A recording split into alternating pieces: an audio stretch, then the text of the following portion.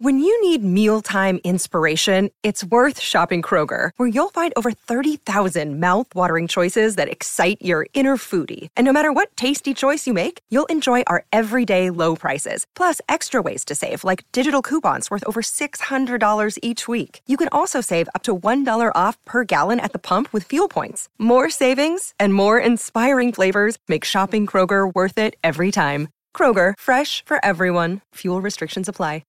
G'day, Mike Hussey here, but you can call me Mr. Supercoach. KFC Supercoach BBL is back and there's 25 grand up for grabs. So what are you waiting for? Play today at supercoach.com.au. T's and C's apply. New South Wales authorisation number TP/01005.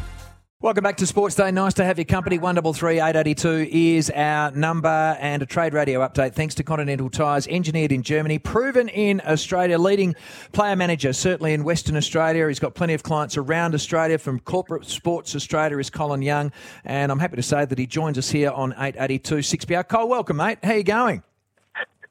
Very good, Carl. Mark, not too bad at the moment. Probably calm before the storm starting next week, but at the moment, not a bad day today. Are you busier, say, now that the season's over and heading into draft day than you, say, are during the draft period, Cole, or how does it work in your world? The trade, I know it sort of seems a bit strange, but sort of trade discussions happen as early as November last year, when players weren't getting games or were looking for more opportunity by not playing games. So it sort of starts from then, and it's a slow process during there. And then, obviously, as the season gets into the business end, players are playing out of contract, want to move clubs because they want to go home or for different reasons. So it's pretty busy. We've put a lot of work into it over the last 12 months. So, we have to see how it pans out over the next couple of weeks. Just with a couple of your players, I believe that Blake Acres, Bobby Hill and Billy Frampton have pretty much secured deals at their new clubs, Carlton, Collingwood respectively? Looks, as we speak today, it looks that way, but the puzzle always moves within hours of speaking. But Andrew's been working pretty close with all those players and clubs, and so you'd expect, from what I discussed today with a few of the clubs, that we're hoping that Bobby and Blake might get done early Monday, Tuesday, and then Billy probably later in the week, and we'll just see how it goes with Griff in the next few days. And Griffin looks like he'll get across the line to North Melbourne. The question that many are asking is Rory Lobb, and from the outset, I felt like the Dockers were posturing to some degree with regards to Rory, but we know last year they dug their heels in. Where is this heading in the short term, Colin?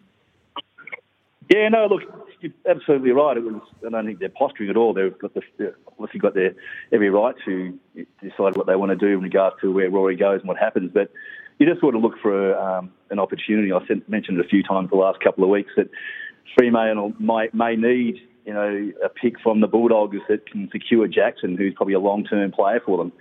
So you just keep your eyes and watching what clubs are doing and your ears open for an opportunity. But if it's an opportunity down the track where the Fremantle Footy Club can benefit by Rory doing it this year, then it's probably a good opportunity to get it done. I think, Peter was right in his way last year. He said, I think Peter's comments were that it was more unlikely than likely to get it done last year. I think if there was a good pick there and it suited Freo and it helped them get to the Premiership Cup sooner rather than later, it may have been done, but it was just a real late call by GWS to get the trade moving. And I think, the club made it pretty well known a couple of weeks ago that they weren't in a position to trade either Rory or, they were in a position to only trade Rory or Griffin Logue, which probably was a strange move, but they play different positions. So that means that there was an opportunity a little bit along the way. So we don't know where it'll fit next week once the trade discussions become a bit more stronger and what's happening with Melbourne and Freo and et cetera, et cetera. It's going to be a pretty busy week next week, I'd imagine. Just going back to Griffin Logan, in fact, players that are involved with potential moves to North Melbourne and Brisbane, given the circumstances surrounding Chris Fagan and Alistair Clarkson, has there been any reluctance to go there, given that's the coach they are expecting to go to, and there is still a question mark as to what's going to happen at those two clubs? Yeah, look, I haven't read anything about it, and I'm sure I will in the next few days, but, it's all alleged at this point in time, and I've known Clarko for a long time and Fags, and two of the most outstanding blokes you could ever meet and work in the industry. So, no, there's been no change of tact all along the way. I know I've read, or someone said something today by text that a couple of journalists said that they don't think that Clarko, will be up and about next year. But I'm actually confident that Clarko will be probably at the club come November 1 with a bit of luck.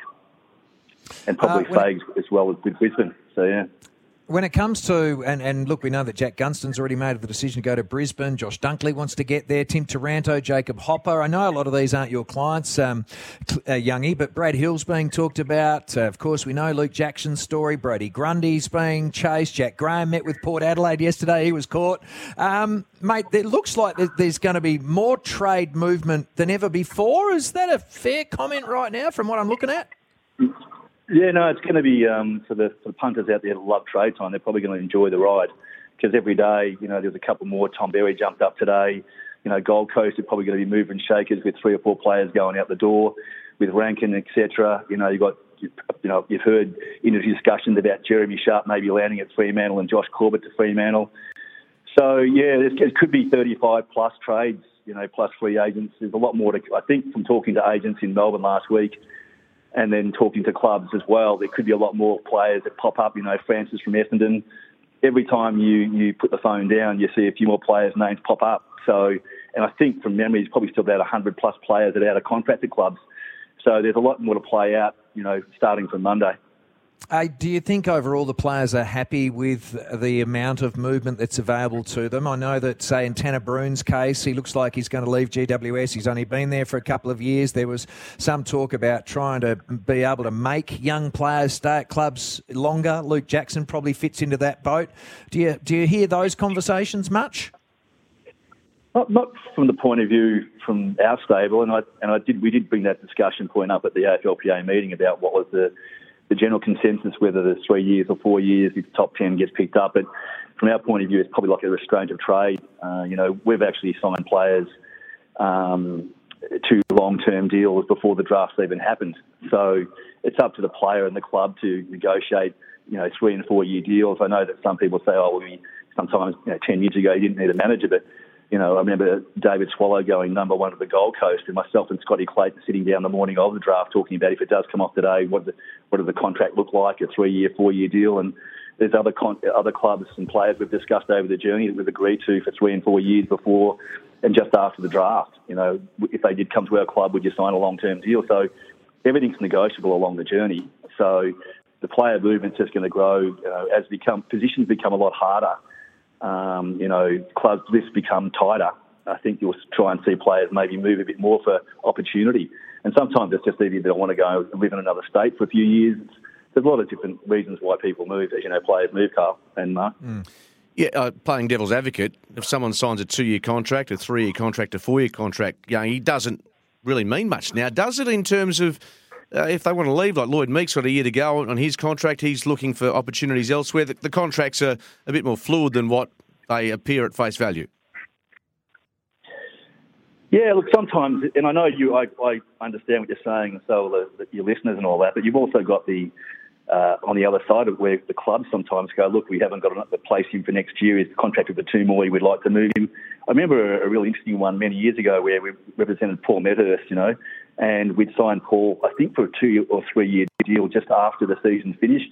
Loved the club, loved Western Australia, and then got a call from Fremantle a couple of weeks before the trade started saying we wanted to trade him, and there was no position for him here, and they were going after Tarrant.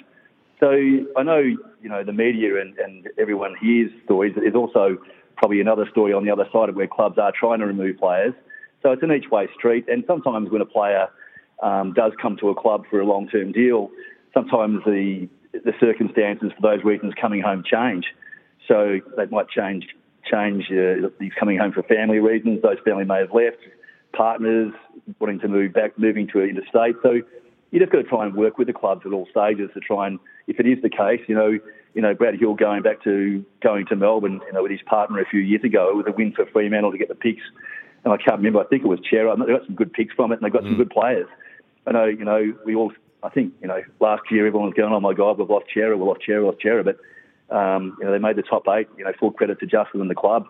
So Griffin Logue at the moment. Fremantle got a fantastic back line with Cox and Pearce and Ryan locking down the back line. And so, Tabernar, Tracy, and you've got Amos coming through, who's going to be a superstar, and the possibility of Jackson landing. So their list is looking pretty strong for the next couple of years. And as I said to you, you got Jeremy Sharp in contract at the Gold Coast, and there's industry sources saying that he might want to come back to Perth. And so there's all that. It goes each way, Mark. Absolutely. One last one from me. Last year, really fascinating, the Stan series about the trade period and player movement, etc. You were certainly one of the prominent characters in it. Are you going to make a second appearance, and will you be in a bathtub? That's my ultimate question. No, the bathtub's gone as far as I know, and I think that's retired. That was an interesting one. But, there is another series happening, and I think, like last year, we're going through COVID, and as I said, we probably didn't have a lot going on. We actually realised we only had a trade in place probably about a week out for Bobby Hill. And, obviously Bobby gets done, so that's good news for Bobby. And with Rory, so, there was probably scenes there where you saw what we did. But I think this year, we've probably had a camera following around for the last 3 weeks to a month, myself and Andrew. And I know that there's two agencies in Melbourne that have been going to be getting having crews follow them around from tomorrow. So we spoke. I don't know if we spoke about DeGoey and Grundy and Mitchell from Hawthorn. So the list is getting longer by the hour. So it's going to be a really interesting show that next year. Should everything come off to fruition, we've probably got at the moment probably 4 trades will get done, and Rory will just have to wait and see if Fremantle can benefit from moving him. At the moment, they're pretty keen to keep him. So we'll just keep talking and see if there's an opportunity along the journey. So it should be an interesting show this year. Yeah. Cole, thanks very much for your time, mate. Yeah. We've run out of time. We've got to go. Mark. Good on you. Good Colin on, Young, thank you very much. Trade Radio update. Thanks to Continental Tyres, engineered in Germany, proven in Australia. Search Continental Tyres today. What's hot for you? Join in after this. 133 882. Thanks to the Dardanup Butchering Company's Valley Spring Lamb, available at WA's best restaurants, hotels and cafes. We'll see you soon.